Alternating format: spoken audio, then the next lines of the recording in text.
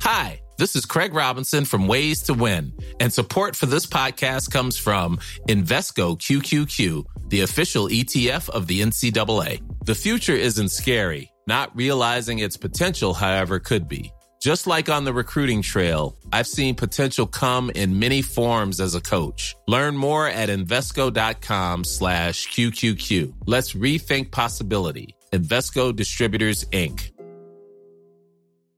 Everyone knows therapy is great for solving problems, but getting therapy has its own problems too, like finding the right therapist, fitting into their schedule, and of course, the cost. Well, BetterHelp can solve those problems. It's totally online and built around your schedule. It's surprisingly affordable too. Connect with a credentialed therapist by phone, video, or online chat, all from the comfort of your home. Visit BetterHelp.com to learn more and save 10% on your first month. That's BetterHelp, H-E-L-P.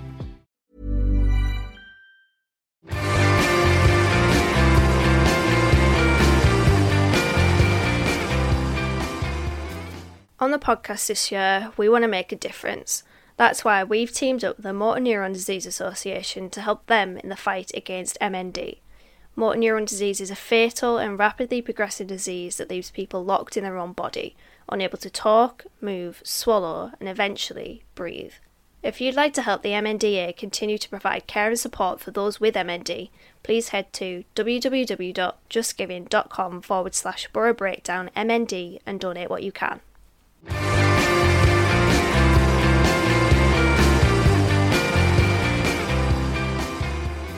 Wants support. Curtis Fleming is there on the edge of the area. Fleming for Craig Hignett. Hit it, Higgy. Higgy hits the treble!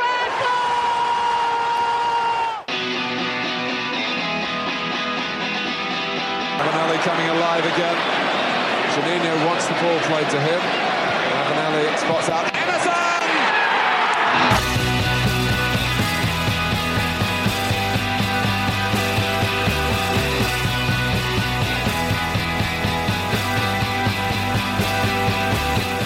Hello and welcome back to the Boro Breakdown podcast with Johnny, Dana and Tom. We're the Boro podcast that gives you all of Boro matchday chatter in a podcast. And in this podcast, we're going to chat about Boro's activity in the market with Gazette reporter Craig Johns, look ahead to Boro's Carabao Cup tie with Blackpool and the return to the Riverside against Bristol City on Saturday. But first, on Thursday, we're hosting a Boro quiz at the Playbrew Co. Playbrew is at Cannon Park and the event is nearly sold out. So if you want to come, the bar is open at 6 and starts at 8. It's £2.50 a ticket. Prizes to be won as well, and you get to meet us wonderful people too. But also with the prizes, the best part, and with the prizes you can win a signed Boro shirt from there. But the podcast, the event, will be in the podcast description when we release this podcast. But let's chat about the Boro. Middlesbrough were held to a 1-1 draw at Craven Cottage today against newly relegated Fulham. A goal from Mark Ball in the 76th minute shared the spoils at Craven Cottage. But before we get to the performance, guys, I just want to chat about the fans. It was so nice to see fans back in the stadium. The chorus of "You Are My Boro" before the game and singing throughout. How good was it to have fans back, guys? That was fantastic. I remember saying to you in the group chat yesterday, I was watching Soccer Saturday, and everywhere they cut to, you could hear the fans singing. It was like nature's healing, and then it was definitely confirmed when you just heard that before the match. But also, the Boro fans were the only thing I heard during the match. For, what was it, 1,400 of us, that was a hell of a noise made for 90 minutes at Fulham. Fair play.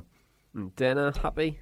Yeah, it was brilliant. I mean, what a soundtrack to a game, by the way. We really have missed them, and they were fantastic. I mean, what was it, 4 minutes the tickets were snapped up in? I mean, typical Boro fans, really, you can't knock them. And Yusuf there at the front, as per. We love Yusuf, and yeah, it was brilliant to hear them, brilliant to see them, and roll on Bristol City. It's made me really excited for that game now, the return to the Riverside. Absolutely, and it was nice for Neil Warnock as well. Warnock was delighted. He went and did the slow motion wind up. I know, it was like an older version of Gareth Southgate when he used to do it in the sands, but we got there in the end. I feel like he's waited 18 months to do that now, so Absolutely delighted for Neil Warnock, and it was a great point too. And let's chat about the game as well, guys. And Middlesbrough started off with 3 debutants at the start of the game of the day, and then 4th, of course, when you count Jones too, when he made his championship appearance. Appreciate he did play against Brentford last season in the FA Cup, but it was his first start in the first appearance in the championship. But guys, were you impressed with the performances today, especially the debutants? Dana, go on. Well, Boro's performance as a whole, I thought, I was saying to you in the car, Johnny, they had me for a minute, because 70 minutes into the game, there or thereabouts, I was thinking, oh God, I was ready to rant on this podcast, because I was thinking, why are we just hoofing it into the channels? It was just very hit and haul. But to be fair, I always knew at the back of my mind that there was going to be a chance in there for Boro. And as Sam Morsey told us when he came on the podcast, we play moments, and Boro just had to take those moments, and we did, to be fair. Tav came on, Jones came on, they made a difference. It was Tav's driving run at the defence that started it. And yeah, we took that chance. It was a great goal, by the way, from Mark Bowler. Fabio Carvalho switched off and didn't track Bowler's run into the box. And then, to be fair, he had all the time in the world. It was a great touch, great control, and a great finish. It really was. I was going to say, how would you assess the performance? But you're absolutely spot on. Boro really did grow into the game. But I think a big difference today, Dana, was the way Boro looked to press, really, because it seemed that Middlesbrough looked a few more yards up the pitch that made things difficult for Fulham to create real clear-cut chances by the goal. But overall, last year we spoke quite a lot about Boro's defensive lines to attack, and the gap was so much bigger. But today it seemed a lot closer. But why do you think Boro implemented that higher press and that man-marking system that we've seen today? Well, the man-marking system has just been brought over from last season, has it? But I think the high press was mainly seen in the first half, and for all the quality that Fulham have on the ball out of defence, they also have one player in Tim Ream in defence that is very adept and comfortable at bringing the ball up from the back. So I think that was probably why I think Boro had to. There were a couple of moments in the second half where I think he did stroll into midfield, and to be fair, the second half was a bit difficult for Boro, because I don't think that when the changes were made they immediately made a difference. I think it took about 10-15 minutes for them to get in the game, but I think we had to press high. We did drop off a little bit in the second half, but as I said, they've got Tim Ream in defence. I don't think that's the sole reason why we did it, but I think that's a big factor as to why we did it, just so they didn't have that attacking input from the back. Well, as we said on the podcast last week, Tim Ream had the best passing percentage of any centre-back in the Premier League last season. And obviously that means either a couple of things. One, he's very, very good at bringing the ball out, or two, you're very one-dimensional as a team. And that was pretty much both with Fulham last year, because under Scott Parker, they were very possession-based, very slow build-up, and it took them time to really get going. I think they only scored 9 goals in the Premier League at home last season. So it really showed that his strengths, but also Fulham in general, really. But in terms of what Dana was saying there, Tom, Middlesbrough, it took them about 70 minutes to really start creating chances. Fulham dominated the play. They started to create chances. Boro didn't have a shot on target until the 75th minute.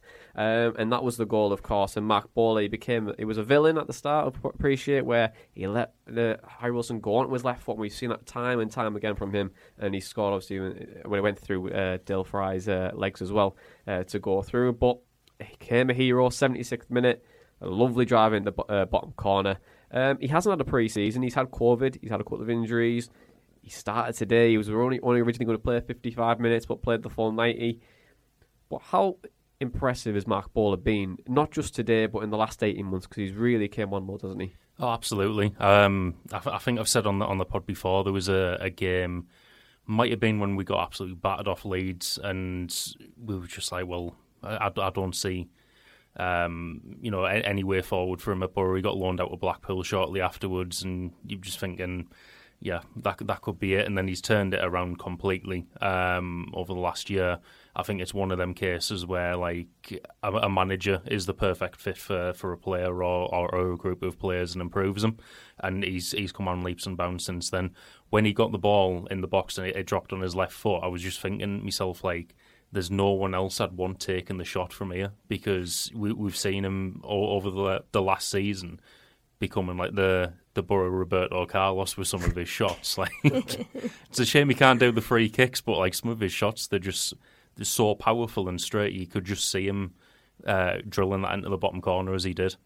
Ice in his veins, and I think it was a really good move from Boro as well, with where Tav came in. Isaiah Jones was fantastic to create the space for ball, and it was very nice to see Boro have fullbacks so high up on the pitch. I think it was like 5 or 6 players in there, and that would probably make Neil Warnock very, very happy in that, because a lot of times last year we would have 1 or 2 men in the box. It seemed very lacklustre. We didn't get bodies forward, and we really struggled to score goals. But in those 74, 75 minutes, Tom, we didn't really look like scoring. Defensively, I thought we looked really comfortable. And, bar the goal, I don't think Fulham really caused us too many problems. And I thought Middlesbrough could, try and get something from the game. I think that was Neil Warnock's plan all along, really. Soak it up for about 75 to 80 minutes and see if you can get something towards the end. But he tweaked the system around the 50th to 60th minute. He brought on Tav and Spence, and then a little bit later on he brought on Jones. But why do you think the changes helped Boro in the attacking third when those players came on? We needed it. Just going back to what you said there, I do think we were comfortable. In defence, we didn't really allow them a lot. It was always going to be difficult against a team of Fulham's quality. It's probably got the best attacking options in the league. The Harry Wilson goal, probably avoidable if it'd been shown onto the other side, or if someone else had. I think they mentioned Hall on the TV had stepped out from defence to help Bowler a little bit, but we did kind of keep him out until then. But I did say in our group chat at half time that we just didn't have any quality creative players going forwards or any pace on the wings, which I think was that was affecting us. We had Ekpiazu putting in hell of a lot of effort up front to try and hold the ball up, but we didn't really have a lot of options going off him. But then when we've put the likes of Tav, Spence and Jones on, we've actually been able to create stuff on the floor, which is obviously how the goals come about as well. But they were also winning a decent amount of set pieces, which were causing Fulham issues. Yeah, absolutely. I think when you're saying there about creating chances on the floor, I think Middlesbrough's fluidity up top was really improved in that second half, and I think it was just the way that we were able to find the space between the lines, but also with Uche. And I think with Uche, when he came off, I don't think it was anything to do with his performance today. I thought he put in a good shift. I think the way he occupies the 2 centre-halves is absolutely superb and brings other players into play. But given that Watmore and Crooks weren't making those inverted runs, I thought it was really difficult for him to really make an impact. But in terms of Isaiah Jones, Dana, he came on, looked absolutely brilliant, and he was able to take on his man, create the space, got the assist as well for Ball's goal. But do you think we could see a little bit more of Isaiah Jones in the coming weeks? Potentially, yeah. I think he'll definitely. I would be surprised if he doesn't start against Blackpool midweek in the Cup. He looked really good, didn't he? He's one of the breakout performers from pre-season. He's obviously had first-team experience as well. I think he was at Kilmarnock, was it, last season? So he's someone that has that under his belt, albeit in a different league. And he came on and like Tavi, changed the game. And I thought it was a great pass, to be fair. I mean, it looks simple, but he threaded it through to Matt Ball. He obviously spotted him in that space. And he was really good. I think Dom Shaw tweeted us, said that he changed the game, and he did. He looked really bright, and hopefully we do see more of him, because on that showing, he looks really good. Yeah, absolutely. I think with Middlesbrough being linked to wingers and forwards, him being so young, I think it could be natural for him to go out on loan again. But I think with that performance there, you can when you see like a performance that makes a manager think and start to put player into his plans, I feel like that could have been the performance from. I think it really did make the difference, did it? Were you surprised maybe not to see Pajero at all? Do you feel like the game was a bit too soon for him, Tom? Probably, yeah. I think after we made the third sub, I was just kind of like, I kind of understand this. Fulham, like I said earlier, probably the best team in the league. And it was just probably after a few days training a bit too soon for him. I wouldn't be surprised to see him get some time against Bristol next week, possibly against Blackpool in midweek as well. But I think tactically we had the players on that we needed to get the goal and change the game. Yeah, well, at first I thought it was central midfielders, bro. Again, to be honest, when I first initially seen the lineup, but then I realised that it was more of like It was a weird formation we played today. I think it was we switched from like a 3 to a 4, and then like a 4-3-3, and then like maybe a 4-5, and it was very fluid in a way because of the man marking system. But I don't think it really helped us going forward, to be honest. But either way, we got the point, and that was what makes it. I mean, that's a great point on the road. But overall, guys, are we happy with the point? Are we happy with Boro's performance in general, Dana? Yeah, I don't think you can be... I mean, obviously, you're happy with the point. As I said, for 70 minutes, I was thinking it was a poor performance, and then we pulled something out of the bag. Defensively, we were okay, I will say, but going forward, obviously, there are improvements to be made. The hitting it into the channels, to me, is fine if it's not 10 miles in front of whoever it's supposed to be. I did think for a minute that we'd gone to the Renato Sanchez of just kicking the ball and passing it to the advertising board. But, fair play, we did pull a goal out of the hat, and I will say we do need to improve massively going forward. And I suppose that will come. I mean, Tav didn't start today, so when Tav starts and gets really into the groove, then we'll probably see more, and then there'll be signings that we make as well. So, yeah, improvements to be made, but I think I'm obviously happy with the point. Where do you think we need to improve then? Well, out wide, I think obviously it is great that Jones did well, but in an ideal world, he probably would be out on loan if we got the options. But yeah, definitely out wide. Obviously, we need another striker as well, because Matt Crooks playing up front second half was interesting, and O'Neill Warnock said midweek that Matt can play there if needed. But again, in an ideal world, you probably wouldn't have Matt Crooks as a striker. So definitely winger and striker, and then maybe somebody to take the heat off Tav. I mean, I can see where you're coming from, and Neil Warnock really did allude to it in his press conference where he said that he's only got one striker, and he had Corbyn on the bench, and I appreciate he has Corbyn, but it just doesn't exist. He's like a shadow now. He's like a ghost of Rockcliffe, isn't he? He's the new Dejan Stojanovic. Yeah, the new Stojanovic. Tom, but overall, happy with a point? Yeah, definitely. I think looking at it positively, we're a point better off than we were at the same point last season. Yeah. Progress. Probably again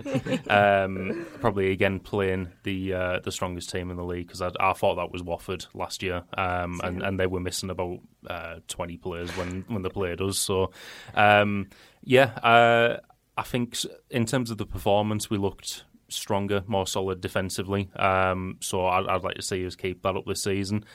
Echo what Dana said, that we are weaker out wide though, and that's where I think we need the signings and the quality coming in. Obviously need another striker as well, hopefully. And I don't want to put too much pressure on him straight away, because I feel like we've seen this a bit too much over the last couple of years with like the likes of Jed and Coulson, where expectations go up quite a lot based off like a couple of performances. But if Jones can break into the team this year and offer something different out wide, then I'd be all for that as well. I think winger is probably... I don't think it's easy for any player, but I think it's easier position for a youth player to break through into than on any other part of the pitch. Say like goalkeeper or striker would be like in quite a difficult position. But with the younger players, sometimes you need that kind of... I don't know what the right word is.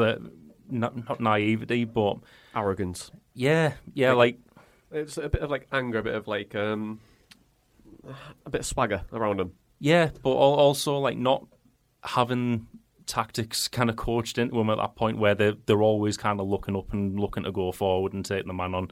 I think that type of thing from Jones, we saw it a couple of times today. I thought he was incredible at winning fouls as well. I thought the way he used his body and actually left a trailing leg at points and stuff like that worked Very really. Harry Kane. It worked really well for us in winning these set pieces, and then I think I did a bit of research at work the other day. I think we were 8 or 9 in the starting 11 who were over 6 foot now, so. Really, in terms of set pieces, we should be scoring a few this season, and that type of play can help us. Yeah, absolutely. I mean, if we can create the fouls and create the the set pieces in. It might work in our favour, but to be honest, today it didn't really seem to happen too much at all. I can't remember a time when we have scored from a set piece. I think it was Josh Coburn last season. I think that was the last time we scored a set piece. But no, I don't think we scored many anyway. But let's talk about transfers actually, because this week we caught up with Gazette reporter Craig Johns to get his opinion on Boro's transfer window so far and to see if Boro are done yet. I think if I was asked to use one word to sum up Middlesbrough's summer transfer window so far, I think that word would be pragmatic. Now, I'll come on to Martin Pajero soon, but I'll start with the 5 signings that were made before Pajero first, and that's where I come at with the pragmatic view of Boro's transfer window so far. You have Joe Lumley, who they've signed in goal. Now, obviously, we could all say last season how much Boro needed a reliable goalkeeper, how much they lacked that. And so far, Joe Lumley looks exactly that. And we did say last season at the Riverside exactly what Joe Lumley is capable of. He's an excellent shot stopper.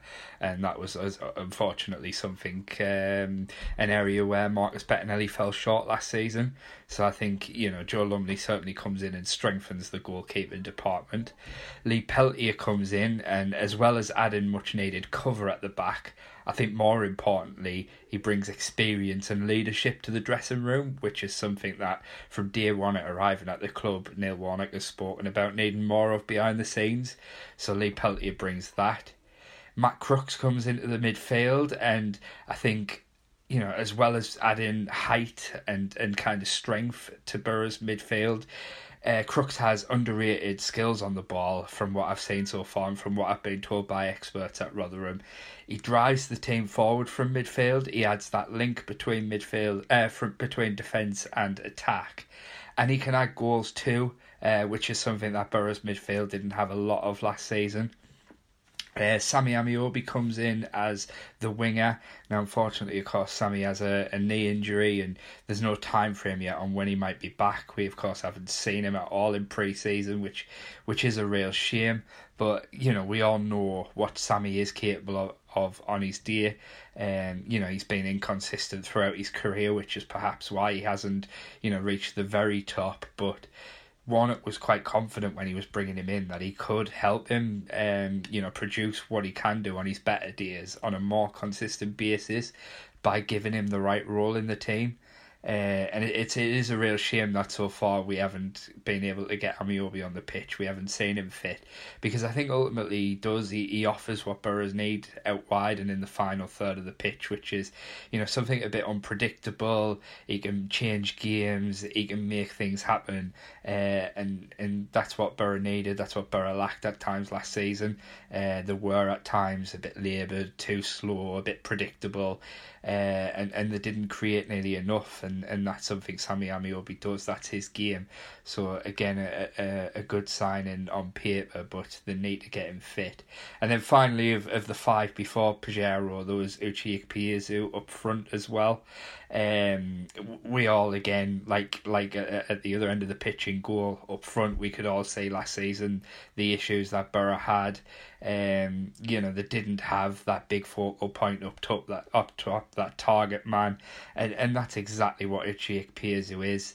He's not a fancy footballer. He's not always pleasing on the eye, but what he is a brilliant old-fashioned centre forward. He plays with his back to goal. He's unselfish. He brings others into play, and he works hard, and he's got a lot of desire. And I think Borough fans will really enjoy watching him because he gives that kind of commitment that Borough fans love. So I do think he will prove popular at the club. So yeah, those 5 names mentioned above, none of them are, they don't get the Pulse's rating. They're not exciting signings by any means, but as I say, that's why for me describing Borough's transfer window so far would be pragmatic, because all 5 come in and add something to the squad that it lacked last season, which is why I find it particularly encouraging. But if what you are looking for is somebody to get your pulse racing, that exciting signing, then what a time just on the eve of the season to announce the arrival finally of Martin Pajero. The 22-year-old Argentine is obviously highly touted and really highly rated in Argentina. You speak to most Argentinian experts, and they believe it's a coup for any championship team in England to land Pajero. He was an absolute star for Banfield in the Copa Diego Maradona, which was a contingency competition that they set up last year because of COVID and the league not running. He took Banfield to the final of that competition, and he was the star of that team, and that prompted interest from River Plate, from Boca Juniors, Argentina's two biggest sides, but also big clubs in Europe. One I know was Inter Milan. Ultimately, Pajero, for whatever reason, has decided to come to Middlesbrough, and it's a really, really exciting signing. There's a bit of unknown with him, an unknown quantity. What can he bring? Can he adapt? But that makes it all the more exciting. I think it's one of the most intriguing Middlesbrough signings for many years, and certainly if he can adapt to the league, he looks like everything Middlesbrough need, and he could be an absolute game changer.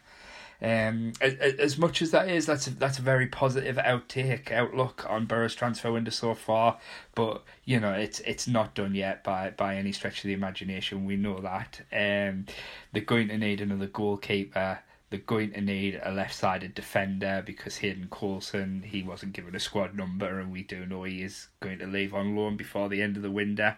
That won't be sanctioned until somebody comes in. And then they also need one more striker too, because I think ultimately Chuba Akpom is probably going to be leaving. There is also potential for them to get another winger. There's somebody they are looking at, somebody they like in that role. And if, I would imagine it'd be a Premier League loan, but if another striker come up, they could sign two strikers before the end of the window. But I think it has to be said, in an ideal world, we'd love to be sitting here now with the squad ahead of the opening game of the season, at the squad where you want it to be, and you don't need any more signings. But realistically, in the current market, that just isn't going to happen. There's no clubs like that, and actually with 6 signings so far, Boro have been one of the most active sides in the Championship. Of course, you could, Bamba's looking likely, Saul Bamba is looking likely to get a 1-year player coach deal as well. He'd had more experience, leadership and backup at the back. So you look at it and you think, if Boro signs Saul Bamba and then get at least 3 of the 4 or 5 that they potentially could get before the end of the window, you're looking at Boro making 11 to 12 signings this summer, and in the current climate, both financially and a difficult market, that's unbelievable work, really. And as I say, every signing, presuming they get that left-sided defender to provide cover for Mark Bowler, presuming they get the goalkeeper to provide more cover for Lumley, and presuming they get the striker to add competition with Biezu, that's a very good window where Boro have ultimately learned from the mistakes of last season, learned where it went wrong last season, and went about improving their squad for that. So yeah, still work to be done, but it's not for the want of trying that they don't have the positions filled that they ultimately do want, and like I say, they have until the end of August to do that. So I think it's looking good. So Tom, pragmatic and a little bit of sexy, according to Craig Johns. But Boro aren't done yet. It sounds very optimistic, with the likes of a potential winger, a Premier League loan striker, another striker on top of that. You've got a centre-back coming in, a goalkeeper and a left-sided defender as well. Exciting. But what do you think Boro should prioritise first in the remaining days? I think they need to hurry up and give us the signing we've all been waiting for. No one really cared that much about Pajero, but get Saul Bamba announced. And Luke Daniels. Who's Saul Bamba? I've never heard of him. But I think, like I said earlier, quality out wide and up front, really. I think we need another similar option to Ikpeazu, and also a very different option who can come on and hopefully get in the right positions to change the game. But it does seem like we've got a lot of options in the midfield now who can play off a decent hold-up striker. But as I said earlier as well, just a bit of quality out wide to get some balls into the box. And based on that performance today, we should always have about 5 people in the box waiting for it as well. Options. Yeah, I'm not going to say. I'm not going to say it. Dana, Daniels has mentioned, of course, the goalkeeper, Sol Bamba too, and Sol Bamba could be on a player coach deal, is what Craig mentioned there. But who do you think Boro should be looking at as well? Because there could be another 4 or 5 coming in. Yeah, well, I mentioned off air I'd quite like Boro to look at Ellis Sims from Everton. Obviously, mentioned there about a Premier League loan striker. He impressed for Blackpool last season, but he's different. He'll obviously offer something different. When I watched him at Blackpool last season, he was the type that would get in behind and use his pace. And I think that's someone that we need. A bit of a plan B. Someone that can maybe play off Ikpeazu if we do go for 2 up front, for example. To be fair, I'd just take any striker at this point, apart from not Troy Deeney and not Andrea Gray. All right, then. Okay, we'll rule those out. We'll rule those until then. But yeah, Mills will have to be really active. It's shown today that we probably need a little bit more quality and depth. That, yes, when you looked at Fulham today, they had so much quality and abundance, and it was nice to see Cabano play. Appreciate for the other side, but I thought it was going to scream Shithousery 1-0, 93rd minute. Cabano hit off his backside and goes in, but he had a chance to score, didn't he, from a header, I think? Yeah, but I reckon he just didn't want to score me. That's what I think. Yeah.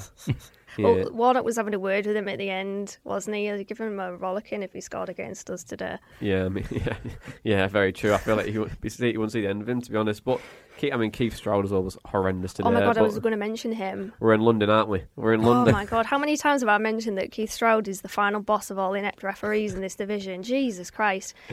This time last season against Watford, he kissed the ball on the way out. This time he blows a kiss to it. All right, Keith. He's literally the Mike Dean of the Championship, just a celebrity ref. He's made for that celebrity ref account, I will say that. Well, maybe Keith just loves footballs. I don't know. I think today he just loved being the centre of attention at times and loved his yellow card. Exactly, Mike Dean. It was probably one of the worst refereeing performances I've seen since that UFC referee found himself in the middle of Boro versus Blackburn last year. What about Gavin Ward? That came after that, didn't it? Yeah, Gavin Ward against Swansea too. I mean, it's nice to know that refereeing decisions haven't improved in the Championship this season. That means nature is healing for sure. But I mean, we were going completely off topic and talk about Keith Stroud, but I want to talk about outgoings. But Hayden Coulson-Dana not been given a number this season. We kind of knew the writing was on the wall, really. He didn't really have a future. But do you think this is the end for Hayden Coulson permanently or on a loan deal? I would say yes, even if it's a season-long loan. I mean, I've mentioned so many times that I think his time's probably up at Boro now. Obviously, when he broke in under Woodgate, he looked really good. Not taking that away from him, but he's just not really kicked on. And I think I mentioned this last season, and people said, well, he's not really had the opportunity to. And I think that is a valid point. I mean, he was played right wing back against Barnsley, which is the complete opposite side to his actual natural stronger foot, which is obviously always going to be difficult. But I just feel as though he's the type of player that, although I think he definitely can be a Championship player, he's probably a top-end League One player with the potential to be definitely an established player. I think we just have to let him go and let him find a home and enjoy his football and his future. Yeah, let him be a peacock and fly. I mean, if you've never seen the other guys, you wouldn't have not got that reference at all. But well, I haven't, but that made me laugh. Oh well, comedian today, Anna. Tom Chubarakpom, appreciate our COVID today. Hope he gets well soon. But Neil Warnock mentioned that we've only got one striker in Uche Ikpeazu with Josh Coburn sat on the bench with him. But he's rumoured to Besiktas in Turkey.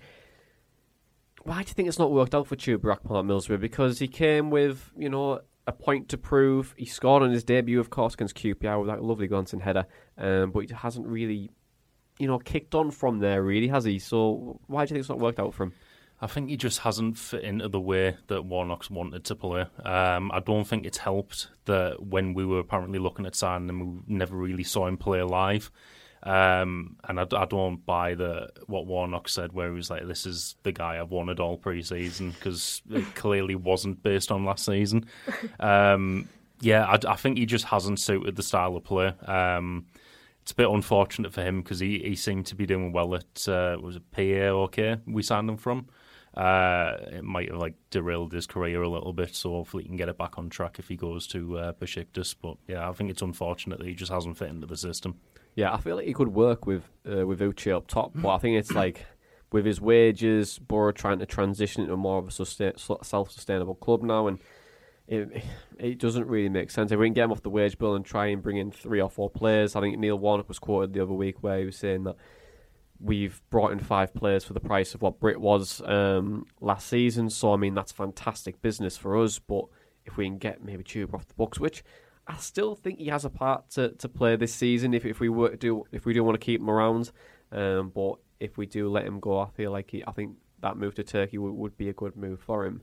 But let's chat about transfers, and not just for this transfer window, but for the future transfers, because Middlesbrough this week announced that Norwich's head of recruitment, Kieran Scott, will be joining the Borough as head of football in September. Scott was the man behind the signings of Emi Buendia, Timo Pukki, and also of all the recruitment as well at Norwich. And he's been highly praised by Stuart Webber, who is the director of football at Norwich. And Norwich seem to have a bit of a sinking ship at the minute because everyone seems to be leaving there.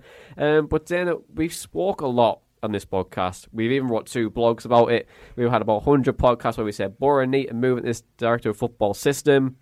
We finally have, and it seems to be quite a coup, doesn't it? It does. To be fair, I think we have made some good business this summer, but Kieran Scott could be the best of it. I mean, I think James, who runs Arams Football, said it the best, that Boro are finally moving into the 21st century. I mean, I was having a look at who has a head of football: Forest, QPR, Fulham, Birmingham, Peterborough. West Brom did, but they got rid of him, and that vacancy is still there. I don't know whether they're going to go back to it or not, but you mentioned their self-sustainability. Boro have had, obviously, Karanka, Mong, Tony Pulis, Jonathan Woolgate and Neil Warnock since 2017. And with that comes obviously different players, different squads. You had Cyrus Christie come in and then leave in Flint when he was brought in. Jonathan Woodgate got rid of him pretty much straight away when he was appointed. So that's not self-sustainable. And Lee Dykes, who was the sporting director at Bury before their demise, I think he was actually brought in to sort of stop that from happening, but it was all a bit too late. But he said that we cannot be self-sustainable if every time there's a change of manager, all the plans go out the window. And I think that's what Boro have been doing in the past couple of years. We've just, we've gone forward with one manager. It hasn't worked out. We've got rid of him, brought in another one. It's not self-sustainable. So hopefully Kieran Scott can sort of head all of this. I'd love to know what the role of head of football actually entails, because when I was looking at when Birmingham appointed, I've got to get this right, is it Craig Gardner? It will be Craig Gardner. One of the Gardeners. One of the Gardeners. Well, one of the Gardeners, Alan Titchmarsh. One of the Gardeners is their head of football or head of something, technical director. I don't know what the difference is between the two. Title head of something. Yeah, head of something. And they detailed what that entailed. It'd be good to know what head of football entails. So I can answer your question. So in the Gazette reporting that Kieran Scott coming in is going to take all of the football decisions with Neil Warnock. So that'll be like recruitment, making deals get over the line, and try to find a certain system for Middlesbrough to have like a philosophy, which we've kind of said about previously about Project Boro and this new transitional period. Well, what else should we call it? Do you know what I mean? Project Emnes. Project Emnes. We'll call it Project Emnes ×2 then. Still waiting for Emnes to come good. It's our next manager. You probably will, yeah. It will be, but what will happen is Neil Bowser will move away from the football and decisions to more of like the commercial aspect of the club, which he's very, very good at. And I think when I wrote about the blog about Middlesbrough rebuilding constantly, and I'll come on to that in a second, I really did emphasise on that point. Bowser really needs to move away from that. It's not because of since he's been chief executive, we've had quite a lot of issues in terms of transitions of managers. You were saying there, Dana, we've had 8 managers in the last 15 years. But also before that, it was 2 and 11 or something. It was Brian Robson and Steve McLaren. Yeah. So with that, I think with Bowser moving away and really focus on commercialisation, and Middlesbrough trying to increase revenue, that makes perfect sense. And Scott's just going to come in and work with the managers, and hopefully we see the fruits of that, really. But Tom, with Kieran Scott coming in, head of obviously head of football, to take recruitment matters off Bowser. Are you happy with that direction? Because Middlesbrough have done tremendous business this summer. I think if we get the extra 5 players that Craig Johns was alluding to, and we could have over probably about 11 transfers in the summer in a COVID world, the way money's tight, that's fantastic business. So would you be happy with Kieran Scott taking lead of that? Yeah, definitely. I think you only have to look at some of the people some of the teams who went up in the last few years. Like Brentford have always been, quite a decent team to watch in the Championship. So I'm glad they're finally gone because they tend to beat us quite a lot now. But like Norwich, some of the other teams you mentioned, QPR are picking up as well. I think it probably is time we kind of modernised and went in that direction. I think he's got a proven track record at Norwich in terms of recruitment. I listened to the Norwich podcast with him when the news broke the other day. Broke again because I know it was from about a month ago as well. But in that he mentioned kind of the different departments that Norwich have in terms of the recruitment. So I just hope we're aiming to modernise that side of things as well, because that does seem like it plays quite a big part in the background of what he does. So yeah, it seems exciting.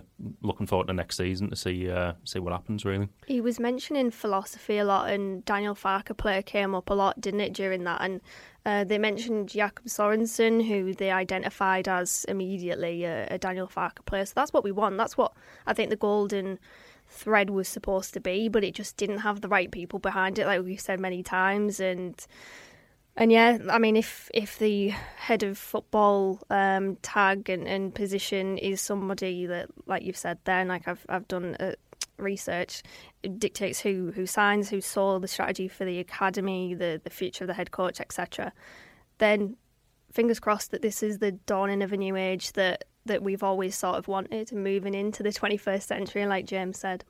We're still using Keith Lamb's fax machine, so I think we finally got rid of that because we signed so many players this window. But we're heading in the right direction then, Dana, with this appointment? I hope so, yeah. I mean, it will be interesting to see how he does without Stuart Webber. Of course, he hasn't been a head of football before. He's been head of recruitment, so we will see.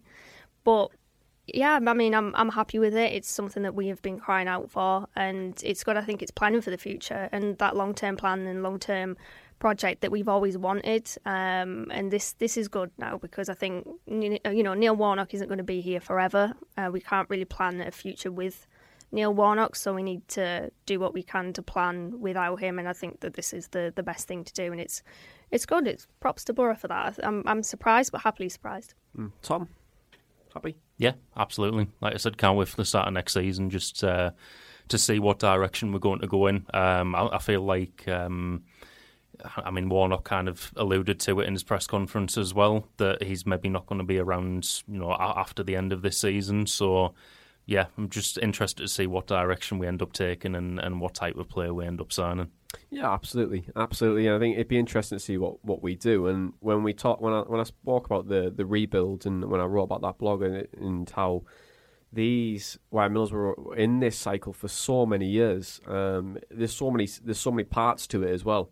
And you can you can read the blog on our website, theboroBreakdown.com. But the blog basically was about there's 5 stages within this rebuild job, and now you start at the very top with Steve Gibson and Neil Balwazer, and they have to have a discussion of where we right now as a club and where we're going to go forward. So when Dana was saying about the golden thread, that was perfect. That was exactly what you want, but you need the people behind it. So it's exactly what you were saying there, Dana. The second point of that is your manager. So you've got a project in mind, so it's Project Boro. The manager fits the project. The project doesn't fit the manager. If that makes sense. Yeah. So I think that's what they have at Brighton, isn't it? Under Dan Ashworth, you've mentioned that on the podcast before. Exactly that with Graham Potter in charge. So when Graham Potter does leave, they'll still stay in the same direction. They'll have a certain style, but exactly how they want to play for it. And then it comes to a few things. So obviously the players and recruitment. So you buy the players to fit your system, and then the fans. So your fans have to be bought in, which I think we are. I think the majority of Boro fans like this direction we're going in. But the one final thing is the process. Now, Boro fans don't have patience, and it's quite clear that we don't, because there's some players that can come in and after 1 minute, they're the worst things since Lee Dong-goog when he missed that sitter from 2 yards out in his debut. You know what I mean? So it's like But what I'm saying is, like, this process, it's going to take failures, it's going to take time, and it probably won't get it right straight away. This golden thread generation, it's probably going to come back. Middlesbrough will find a new word or a new system to rename it, but this golden thread generation, which is coming through, is probably going to be what Middlesbrough want. They'll want to use the academy as much as they possibly can. They'll want to have a system where we probably play the ball in the fall a little bit more now, rather than playing hoofball for how many years we've played it. And we'll find a system which fits us as a club and a town as well. But like I said, like, I stress, like, it's the process. Like, unfortunately, you're not going to see instant success with this. You might see a couple of gems here and then, but I think overall, I don't think we'll see real success until maybe 2 or 3 seasons down the line. Tom Wembley's were more self-sustainable. You know, we have good revenues. We were able to, like, spend within our means, and I think we're really doing that this season with the 5 transfers instead of costing the same amount as Brit. So yeah, I feel it's all heading in the right direction. I think Middlesbrough really becoming more self-sustainable, and I feel like we're hopefully, you know, maybe going to be pushing for promotion in not just this season, but maybe next season. I think this year it's going to be a hell of a ride, but I do think we'll fall away. I still think we need to bring 5 or 6 players in, like Craig mentioned. If we can't do that, again, we'll have to see where we are in January, but I don't think we'll have just enough. But let's chat about the road to Wembley, because that starts on Wednesday night when Middlesbrough travel to Blackpool in the Carabao Cup. Guys, let's break down Blackpool. How do we feel about the game? Do you think we're gonna go there and be on the road to Wembley still, or do you think we're gonna take a detour and go on the old Pepsi Max and then never return? I mean, hopefully we can progress to the next round. I mean, I wouldn't be surprised to see a lot of youngsters play. The thread that we put up this morning of players to look out for, I wouldn't be surprised to see maybe a Jack Robinson on the bench, or maybe, I wouldn't say start, but maybe get on the bench. Isaiah Jones might start. It's an opportunity there for the young players that we've got to really put themselves in Neil Warnock's mind of, I'm here and I'm available if you know, we don't get the options that we want in the transfer window. But I really like Blackpool. I want them to stay up this season. I think they will. I know when I posted my pre-season predictions, a lot of people were surprised I put them so high. I think I put them 14th or 15th. I'm in the top 6, didn't you? No, it's not quite. I mean, wouldn't be surprised if they end up there, to be fair, with the Championship. But no, I think they've got a good team. Jerry Yates, obviously, the goals that he scored from last season, they'll want him to bring that into this season. They've got a former Boro player there in James Husband actually getting game time and not being someone's understudy. Is that where he is? Wow. Played centre-back yesterday for him. Did he? Wow. Yeah. I thought he'd just combusted into air, you know what I mean? No, he's very much still there and playing football. But yeah, they've got some good players. I do like Yates. I think that John Jules, who they've just signed, is a promising, or seems a promising player as well. So yeah, I think I'm looking forward to seeing how Blackpool apply themselves after the dramatic equaliser that they got the other day. Okay, Tom.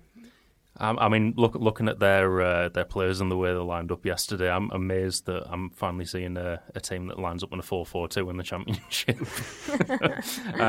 But yeah, I'm looking at that game. I hope some of the younger players get a run out. I'm not especially bothered about a cup run at the moment. I think I'd rather we kind of saved all our first teamers for the league and kind of not risking any injuries away at Blackpool on a Wednesday night. So, but I mean, obviously it'd be good to win anyway. So yeah, just give the fringe players and the youth players and around the squad a chance on Wednesday, I think. Do you think Pajaro comes in, make his debut?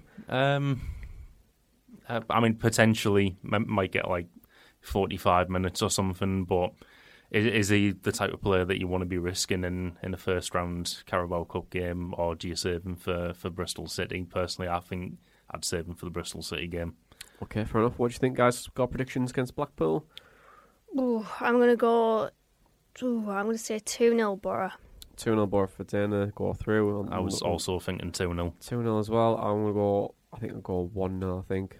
Boro 1-0, and then we're going on the road at Wembley. But then let's chat about Bristol City as well. Because next Saturday is the first time that Boro have had more than, had the fans back. Really, last year it was Bournemouth for one game, 1,000 sub. But does that really count? 1,000 fans, really? Yeah. I mean, it was good for that one game. Yeah, well, it's the first time that Neil Warnock will see the Riverside. Yeah. Nearly full. I'm going to probably say 25,000 will probably be there. But I'm so excited for the game. But should we break down Bristol City first before I ask you what you're looking forward to the most? Yeah, let's break them down first. Who wants to go first? I'll start. They lined up yesterday 4-2-3-1. They were playing Blackpool yesterday as well. They've got a couple of Leicester players at centre midfield who I forgot existed, to be honest, in Matty James and Andy King. Chris Martin must be getting on now. Didn't 30 and 32. Yeah, didn't he sign them? He signed them for Leicester, didn't he? In 2003 or something, didn't he? So yeah, thereabouts. Yeah, Chris Martin's taking time out from Coldplay to play up front from him. So that's nice. It's just looking, I don't know, like a bit of a championship squad, that I think. But yesterday was a very close game between them and Blackpool. 11 shots to 7 in favour of Bristol City, 2 shots on target to 1, and 51% possession to 49. So it's a bit difficult to judge off one game, especially the first one of the season, whether or not they're both fantastic teams or they cancel each other out, or maybe they're equally poor. But I don't know, it's the beauty of the first 10 games or so where the table really forms. So we'll have to see what they're like next week. Absolutely. It's a brand new season, but they did struggle quite a lot towards the back end of last season. I think as soon as they beat us, everyone just falls off a cliff. So that part's done now. That part's done. They beat us, so they'll just chill for the rest of the season. But any more lads? Yeah, they seem to have moved on a lot of players that have been there for quite a few seasons. Jamie Patterson obviously won. We had him on trial, didn't we? And then he scored yesterday for Swansea. But yeah, him, Jack Hunt from Argeja, Liam Walsh. There's a few players there that they've gotten rid of. They've brought in Rob Atkinson, Andy King, Matty James.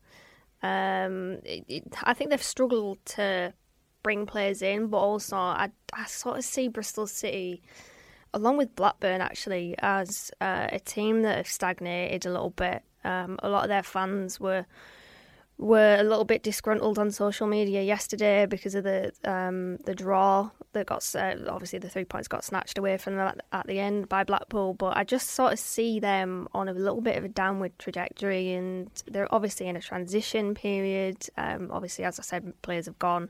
Players are really yet to come in to sort of fill those positions, but they were talking about a lack of creativity, which we know all too well. But yeah, I think Bristol City probably won't be... Well, they're not the same Bristol City as the ones that always beat us and beat us comfortably, but they'll still prove to be a tough opposition for us. And yeah, I'm quietly confident about it. Quietly confident, so what's your score prediction? 1-0 Boro. 1-0 Boro. Bloody hell, 2 back-to-back wins. I got the score right today. You did with a 1-1, yeah. 1-0, yeah. Mystic Dana. I mean, to be fair, I was at 1-0 Fulham, and then, we didn't have a shot on target until late on, so... Matt Bowler saved the day for me. Well, to be fair, I did say player of the season. Anyway, Tom... I'm going to go 2-0 Boro. I'm going to go optimistic that we're going to win first game, back in the Riverside properly. Optimistic Tom's back, absolutely love it. But guys, it's the first game back that we've all been at the Riverside, so it's going to be an emotional experience. But what he's looking forward to the most, is there anything that's standing out for you, Dana? Yeah, I know what you're thinking. Yeah. Chips and curry. I am really looking forward to it. That is going to be the first thing that I'm going to get. It's funny actually, because my dad was talking to someone the other day who I've been to the match with before, and she said that her husband mentioned, when Pig Band comes on, don't look at me because I'm going to be crying. And that's probably going to be me as well. I think we're going to go there and we're going to be so overcome with emotion that we're back. It's happy, it's sad with people that have obviously maybe passed away that aren't with us anymore, that should be. It's seeing your extended footballing family again. It's just going to be so many emotions. I wouldn't be surprised if I do cry. Don't cry already. You keep those tears away. You keep those Saturday dinner. Tom, what are you excited for the most? I mean, it can't be as good as chips and curry, but I'm in hospitality next week, so thanks for the invite. You know what I mean? It's all right, Tom. No worries, mate. He doesn't get the real experience. No. I've upgraded tickets for my dad's birthday present last week, so. First one back, he's got that experience to look forward to. It's just going to be great being back. I think the only downside for me this season is that I won't be selling fanzines around the ground because at the moment Rob's not going to be doing that. So I'll miss out on that little bit of kind of standing in the tunnel, seeing all the people I usually sell to, listening to that guy in the underpass play his guitar. Sings Wonderwall for 90 minutes. I know he sang Fly Me to the Moon quite a few times because I paid him. But no, I didn't honestly. But like, it's just a great song. I think he had a couple of Beatles ones in there as well. But that's the part thing I'll still miss. But it's just going to be good being back. Like, you know, it was March last year since the last one. And that was poor football at the time as well. So hopefully something good to look forward to. Absolutely. Just on the Fly Me to the Moon, how can you get the Fly Me to the Moon magazines now? I think you need to order them online. Rob on Twitter, I think it's Rob_Fly Me to the Moon, has shared a few links to subscribe to the season. Okay, no, that sounds good to me. I feel like I should subscribe to that. But well, no, I'm excited as well. I'm not doing hospitality like this posh person over here next to me. I had to choose my words very wisely there. I read what you wanted to say. Yeah, exactly. Yeah, yeah, exactly. But I mean, I'll just get my tickets from work, then I'll beat you to it, you know. But no, I think I'm really excited. I mean, just to get back into my seat, sit back in the north stand and just be miserable for 90 minutes when we're getting cold. Yeah, getting trounced 5-0 and just I'll be like, nature's healed and we're back to normal, innit? But I mean, look, it's going to be a really good atmosphere. It'll be a party atmosphere. I think Red Faction is saying that everyone's going to dress up in red and hopefully we can try and get the 3 points. And it'd be nice to see Neil Warnock on the touchline as well. And hopefully we just put in a performance, really. I think it'd be very Boro-esque, though, to just get absolutely trounced. But I feel like everyone would just be happy if it did, you know what I mean? So just happy to be there. Yeah, just happy to be like there. Ashley Cole in the Roma team for... yeah, a little bit, yeah. I reckon the players must get a bit of a buzz tomorrow. Like, I mean, not tomorrow, next week. I wish it was tomorrow. They must get a bit of a buzz, like having played in an empty stadium for what, a season and a half. Just having, hopefully about 25,000 Boro fans cheering them on. And then hopefully that kind of sticks around to that level, but we'll see. Absolutely. Do we do score predictions? My mind just went blank there. For Bristol City? Yeah. I guess my mind's absolutely blank them anyway. Well, that means that's it then. So thanks, guys. Thank you very much for joining me. And you guys, if you like this podcast, do give us a 5-star rating on Apple Podcasts and give us a follow on your podcast provider. That helps us get found and Boro fans find it a Boro podcast to listen to. But that's it. The 2021 and 2022 season starts with a 1-1 draw at Fulham. But the road to Wembley is beginning on Wednesday against Blackpool and then back to the Riverside on Saturday. But for now, this has been the Boro Breakdown podcast, and that was all your matchday chatter in a pod. Up the Boro Breakdown. Wants support. Curtis Fleming is there on the edge of the area. Fleming for Craig Hignett. Hit it, Higgy. Higgy hits the treble!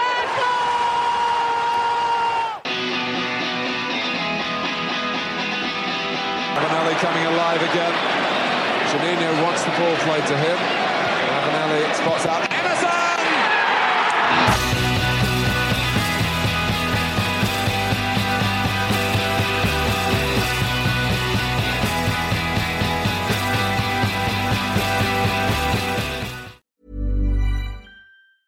Mom deserves the best, and there's no better place to shop for Mother's Day than Whole Foods Market. They're your destination for unbeatable savings, from premium gifts to show-stopping flowers and irresistible desserts. Start by saving 33% with Prime on all body care and candles. Then get a 15-stem bunch of tulips for just $9.99 each with Prime. Round out Mom's menu with festive rosé, irresistible berry chantilly cake, and more special treats. Come celebrate Mother's Day at Whole Foods Market.